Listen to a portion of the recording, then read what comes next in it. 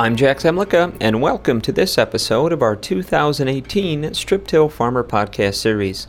Today's program, part 2 of 10 lessons learned for developing a successful strip till system, is being brought to you by Topcon Agriculture. If this is your first time tuning in, you can subscribe to this series and get updates on future episodes currently available in iTunes, the Google Play Store, SoundCloud, Stitcher Radio, and TuneIn Radio. Or if you prefer another app for listening to podcasts, let us know and we'll look to get it added. Thanks again to Topcon Agriculture for its support of this podcast series. Agronomy matters, and Topcon Agriculture application solutions make it work. From planning to precision machine control, NORAC's boom height control, monitoring and mapping, to data management, you have the total set of solutions to maximize your agronomic plan. Find out how to make the most of your 4R nutrient stewardship with precision technology that is unmatched in ease of use. Visit them at topconpositioning.com/growing solutions. And I'd like to invite you to attend the 5th Annual National Strip Tillage Conference coming up July 26th and 27th in Iowa City, Iowa. The 2018 event will feature a mix of general sessions, classrooms, and roundtable discussions on topics and trends specific to strip till. Look for speaker announcements and conference updates at striptillconference.com. Well, starting out in strip till requires planning, patience, and a bit of a sense of adventure. Farmers who have made the transition understand the commitment of time and effort that go into developing a productive, profitable system. But any strip tiller will attest that growing pains and failure will be part of the evolutionary process. Custom strip tilling more than 20,000 acres on 20 to 25 different soil types during the last 5 years, Elk Point, South Dakota farmer Joey Hansen has seen the good, bad, and ugly of equipment setups, berm building, and fertilization strategies. In his experience, he's seen primarily 2 types of strip tillers: those who want strip till to succeed and make it work, and those who don't really want to succeed with strip till, but try it so they can say the tillage system they've been using was best. In today's Strip Till Farmer podcast, brought to you by Topcon Agriculture, Joey continues sharing 10 takeaways from his experience strip tilling, including strip till timing equipment setups and soil building opportunities. So equipment options, this is kind of the big one. We could probably talk on this forever. I'm not here necessarily to talk the difference between a mole knife or a shank or a coulter. They all have their place. For me, coming from heavy conventional tillage where people are used to running rippers and discs and chisels and seeing their grounds black, I knew that running a coulter system, only running probably 3-4 inches deep, wasn't necessarily going to be a fit. So I knew I wanted a mole knife or some type of a shank machine. I can tell you that if you're going to go with a shank machine or a mole knife and the manufacturer tells you need, let's say, 18 horsepower per row, probably add at least 10% to that. And that's what I learned. I got into the hills in Nebraska, we'll say, and I have plenty of horsepower in the flats. I ran out of horsepower. I actually had to shallow up. I had to downshift. I had to go a lot slower. The way I have my machine, I like to run a certain speed with it. And you can see that machine change drastically when you slow down or you speed up. Dry fertilizer or liquid, I can't deal with liquid, so I deal with dry. They both have their fit. They're both good. I just run dry. Fall and spring, of course, as you can tell, I definitely do a lot more in the fall than I do the spring. Knife, shank, or coulter, they definitely all have their fit. I've run, a lot of the knife and some of the coulters. I'll show you some of the differences. And then working depth and speed. This is a big one. This is a big topic. Some people run deep. You saw those knives from the first guy. They're very deep. You can get really deep with those knives. I run more of a standard knife. Actually, mine's just the opposite. I like a wide foot. I do make sure I dig a lot. I have a shovel with me all the time, and I dig and make sure I'm not creating any air pockets. But I like that wide foot, and I like to boil a lot of dirt, and then I like to berm it back up. Soil types and conditions, these change so drastically for me. I'm not going to tell you that I get out and change my machine every time. I just make sure that I'm doing as good of a job in the conditions that I'm in as I possibly can. There's been a lot of times where I've known that I've had to wait a few more days to come back to this area because of the soil types, and so I'll move somewhere else even though it's not ideal. But giving those fields a few more days, I'll share an example with you. 2013, my disaster year, there was a grower that wanted me to do 280s right across the dirt road from each other. Heavy soils, very, very heavy black gumbo soils. So I loaded all 160 acres on my cart. I thought, this is no big deal. This will take me a day. It took me 3 days. I unplugged every pass, usually a minimum of 4 to 6 rows. I probably took at least 3 to 5 years off my life in those 3 days. I've never hated strip till as much as I did then. And it was my own fault. I was not set up. I was not configured correctly to do heavy, mucky gumbos when it was that wet. So I ended up giving the grower a big break, because I flat out told him, I said, I know you're going to hear me talk to everybody and tell them don't field cultivate this. You better field cultivate this field next spring. I mean, I just plugged all the time. I couldn't get it to flow through. And I spent more time on my hands and knees trying to tweak and adjust the strip till machine, but it didn't matter what I did. The conditions were not right. But I didn't have a choice. I had to get the fertilizer off. He doubled his acres the next year. I thought I'd lose him forever. But the winter, things kind of settled out, and they weren't near that bad. Since then, because of that one situation, I've drastically changed my machine. And I think I usually do probably 500 or 600 acres for him still every single fall, and he loves it. So it's a learning curve. It's possible. You just have to make sure you have to know what to change. So different machine options, accessibility for parts, and the support and understanding. When I first bought mine, the very first field that I strip-tilled was my own.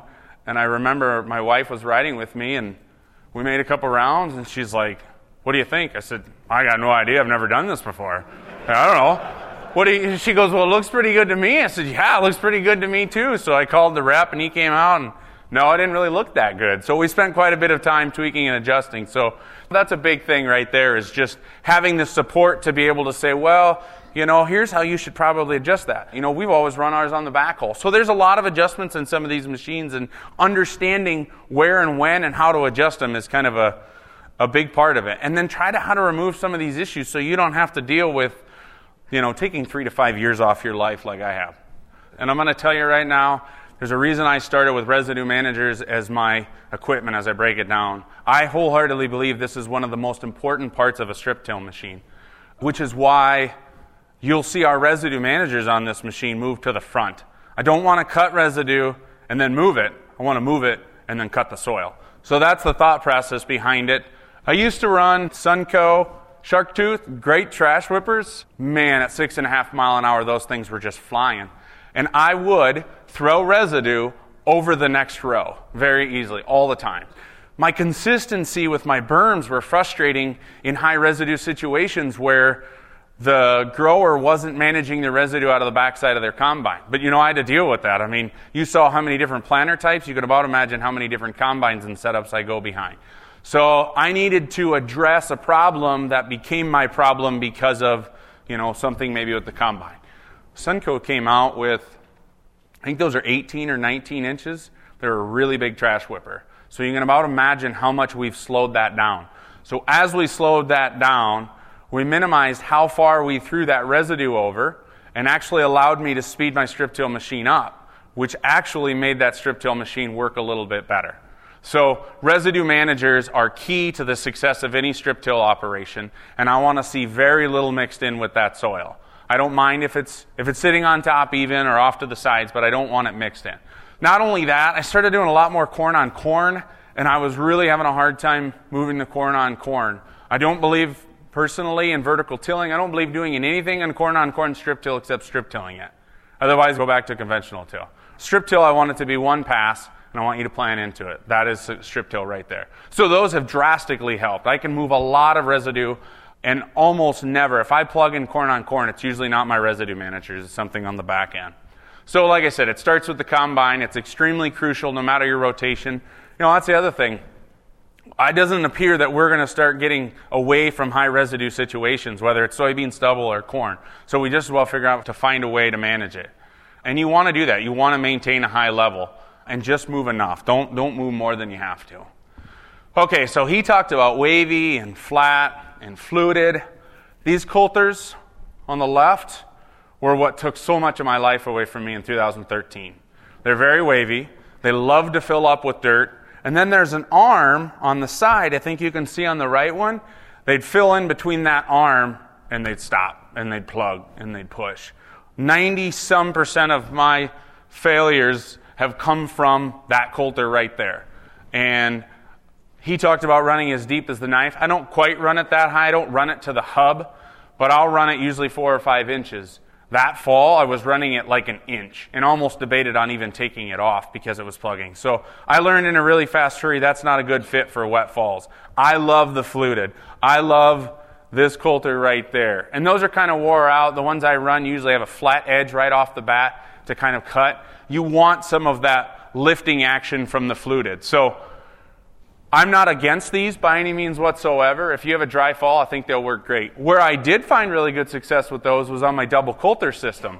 I was running a series of coulters, and I wanted a little bit more aggressive action in front. So those work really good for that. And if you had a dry fall, they would work for that also. So that's just some of the differences. I tried a smooth coulter. I bought some smooth coulters a couple years ago when it was kind of wet one fall, and I actually didn't find any difference from the fluted. I have very seldomly ever plugged a fluted coulter. So that is my go-to coulter of choice, is that fluted.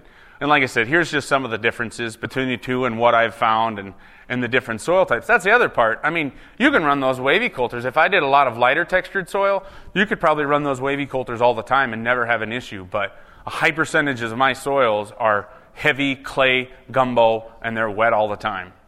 I run a mole knife, and in the fall time, I run a mini mole knife. In the springtime, I do run these springs. I try to keep my sealing arms pushed down as much as I can. I've changed settings on these. I've put them on top. I've moved them in. I've moved them out. I've done anything and everything you could possibly do.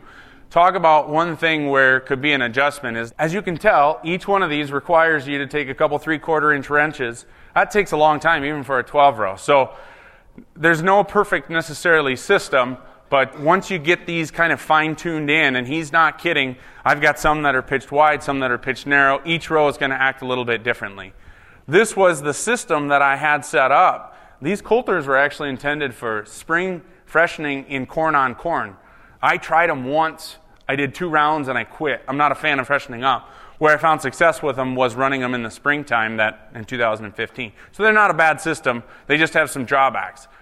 What I didn't like was, I didn't like some of the clod sizes, right? So I went out that spring, I tried them. This wasn't going to work great. So I went back into the shop, and I thought of my planner. I've been running those drag chains forever, and I thought, this is a great idea. So I found some steel, I found some old heavy log chains, and I made my own drag chains. It took this coulter system from a so-so system to an absolutely excellent system. I had some of the best compliments ever from growers that planted onto this double coulter, knowing it was shallow, 3 or 4 inches, and a lot of it was corn on corn that spring. So there's a fit for it, but I still like the idea of getting the nutrients down a little bit deeper. So when I first started with this, I made 4 prototypes, having no idea what I was doing most of the time whatsoever. Some were light, some were heavy, some were tight, some were loose. That might have been just a picture of the tight ones. When you set it down, these arms raise up. When they raise up, they get closer together, and your chain automatically forms that U. And it, just like the planner setups that you see all over there, it drags behind there. Also, when I ran this setup, I was usually about 8.5 miles an hour. This one is drastically different than the knife. You have to run faster. But I tried anywhere from 4 to 11, and 8.5 was what worked the best. So this is still a decent option, but I like banding those nutrients a little deeper. So this was in the fall. You can see I run high berms. I like high berms. He showed you that picture of the inverted berms. One of the scariest things ever is getting a phone call saying, all my strips are inverted. Well, there's no way to fix that. I guess probably go field cultivate at that point to try to level it off, honestly. So I run really high berms. This was that coulter. This was 225 or 30 bushel corn in the fall of 14. I strip tilled right into it. No vertical tillage, no nothing. And he went corn on that and raised phenomenal corn again that fall. So they both worked really well. You can see in this one, talk about residue management. So this guy combined at an angle. It looks like he spread his chaff about 10 foot wide, which he did, and he didn't chop it up very well. So I've got long trash right here coming in on the sides. As you work your way down into this lighter texture soil, my strips are black again. I deal with that all the time, right? So you have to try to work around that, but residue management is absolutely key to the success of strip till. We'll get back to Joey's discussion shortly, but I wanted to once again thank our sponsor, Topcon Agriculture, for making this podcast possible. Agronomy matters, and Topcon Agriculture application solutions make it work. From planning to precision machine control, NORAC's boom height control, monitoring and mapping, to data management, you have the total set of solutions to maximize your agronomic plan.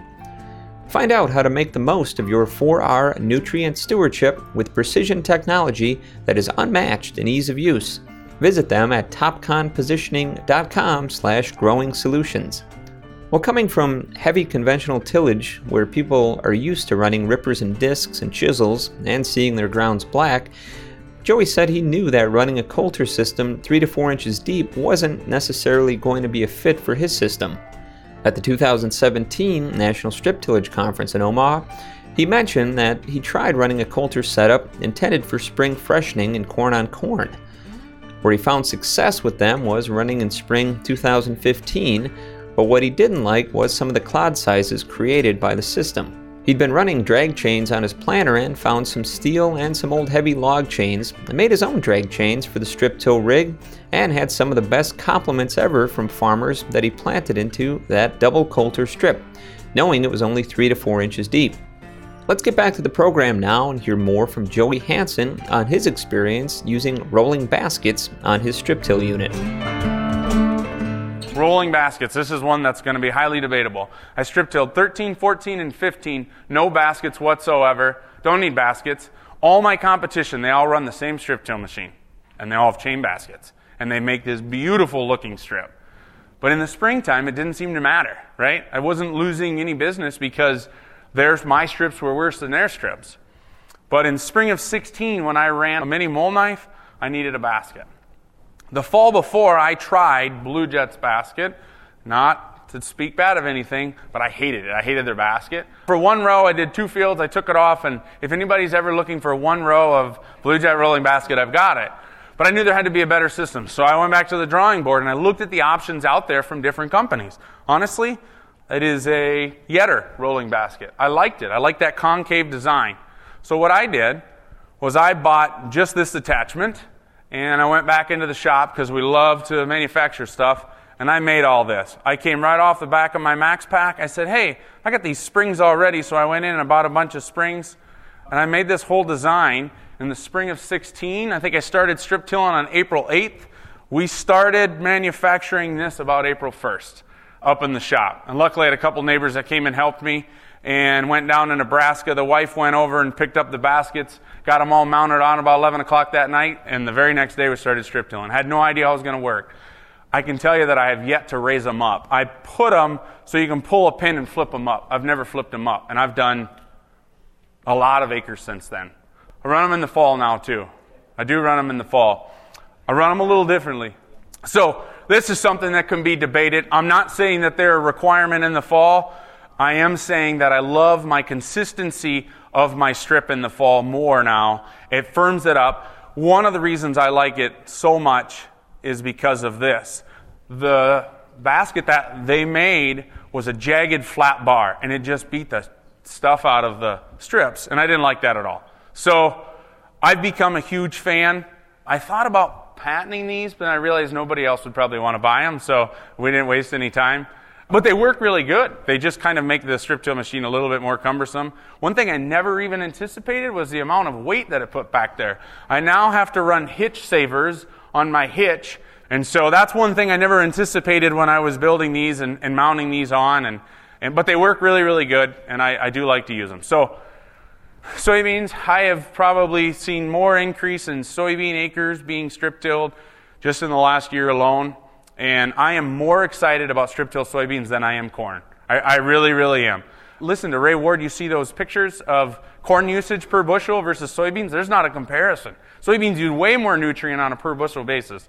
I've done my own strip till soybeans since the year I started. I said, I'm going to make this work. And we do. It works phenomenal. And I've continued to raise my yields in soybeans at a fast pace.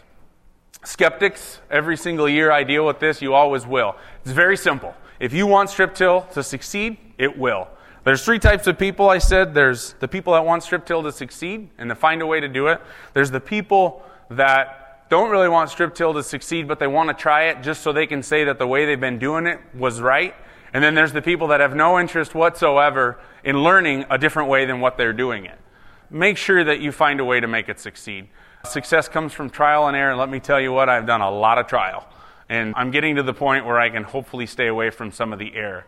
And I'm pretty sure farmers defined the term insanity, because that's exactly what conventional tillage is just doing the same destructive over and over every single year and expecting different results. How much fertilizer can I cut? This has probably been one of the biggest topics in conversations, and there's all these different things. At the end of the day, here's what I tell people. It takes X amount of units of nitrogen or phosphorus or potassium to raise a bushel of corn. I don't care if you no-till, if you conventional till, broadcast strip till. I actually have started to get guys to go the opposite direction. We've increased our fertilizer because the utilization is so much higher and the efficiency is so much higher that our return can be a lot higher. So I've gone away from cutting fertilizer by any means whatsoever. I don't promote it, I don't discuss it. And typically I tell people, if you want to cut fertilizer, you probably don't want to strip till, because your mindset's a little different than what the practice is all about. So, like I said, talk about being efficient, talk about increasing your profits, and focusing on saving your way to prosperity is just not something that I really like to talk about a whole lot. So, weeds, that was a big one I wasn't ready for. I remember that very first year in fields that we strip-tilled for, we had mare's tail, we had kochia. You don't see mare's tail and kochia in conventional tillage, right? They're in Nebraska and Iowa, the no-till guys. So we had to drastically change our herbicide programs. I mean, we never even talked about burner type of products in our pre-program. Now, we don't do a single acre of strip till that doesn't have some type of a burn down program incorporated in it. So that was something I wasn't ready for and I didn't anticipate. But by far, the benefits of it outweigh some of the negatives. We've also seen a decline in some weed pressure because we've gone away from full tillage also. So there is some positives to it. So I looked up perfection. I say it's a perfect marriage, and it's improving something until it's flawless. And we're not there yet, but I'm pretty sure if conventional till and no-till had a child, it'd be strip till, and I think it's, without a doubt, on its way to flawless. I wholeheartedly believe you talk about being stewards, and strip till isn't perfect, but neither is conventional till, and actually neither is no-till. I think we need to do a little better way of getting those nutrients down into the soil rather than just broadcasting them on the top. I think we need to do a little better way of working every square inch of that soil also. So we're starting to see some benefits. I wholeheartedly believe it takes probably 4 to 5 years of doing strip till before you start to see some true benefits from it. Essentially, that's what we're shooting for. That's what we're striving for, is perfection. Well, thank you, Joey, for sharing your early lessons learned developing a strip till system. And again, we'd like to recognize and thank our sponsor, Topcon Agriculture, for helping make this Strip Till Farmer podcast series possible. I certainly look forward to your feedback on today's program, so feel free to drop me an email at jzemlicka@lessitermedia.com or give me a call at 262-777-2441. You can also keep up on the latest strip till practices impacting your farm today by registering online at striptillfarmer.com for our free Strip Till Strategies Daily E-Blast.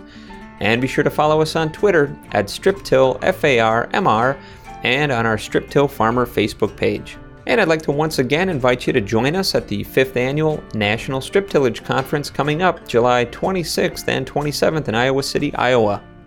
The 2018 event will feature a mix of general sessions, classrooms, and roundtable discussions on topics and trends specific to strip till. Look for speaker announcements and conference updates at striptillconference.com. Well, I hope that you'll join us again on July 20th for the next episode in our 2018 podcast series. For Joey Hansen, Topcon Agriculture, and our entire staff here at Strip Till Farmer, I'm Jack Zemlicka. Thanks for listening.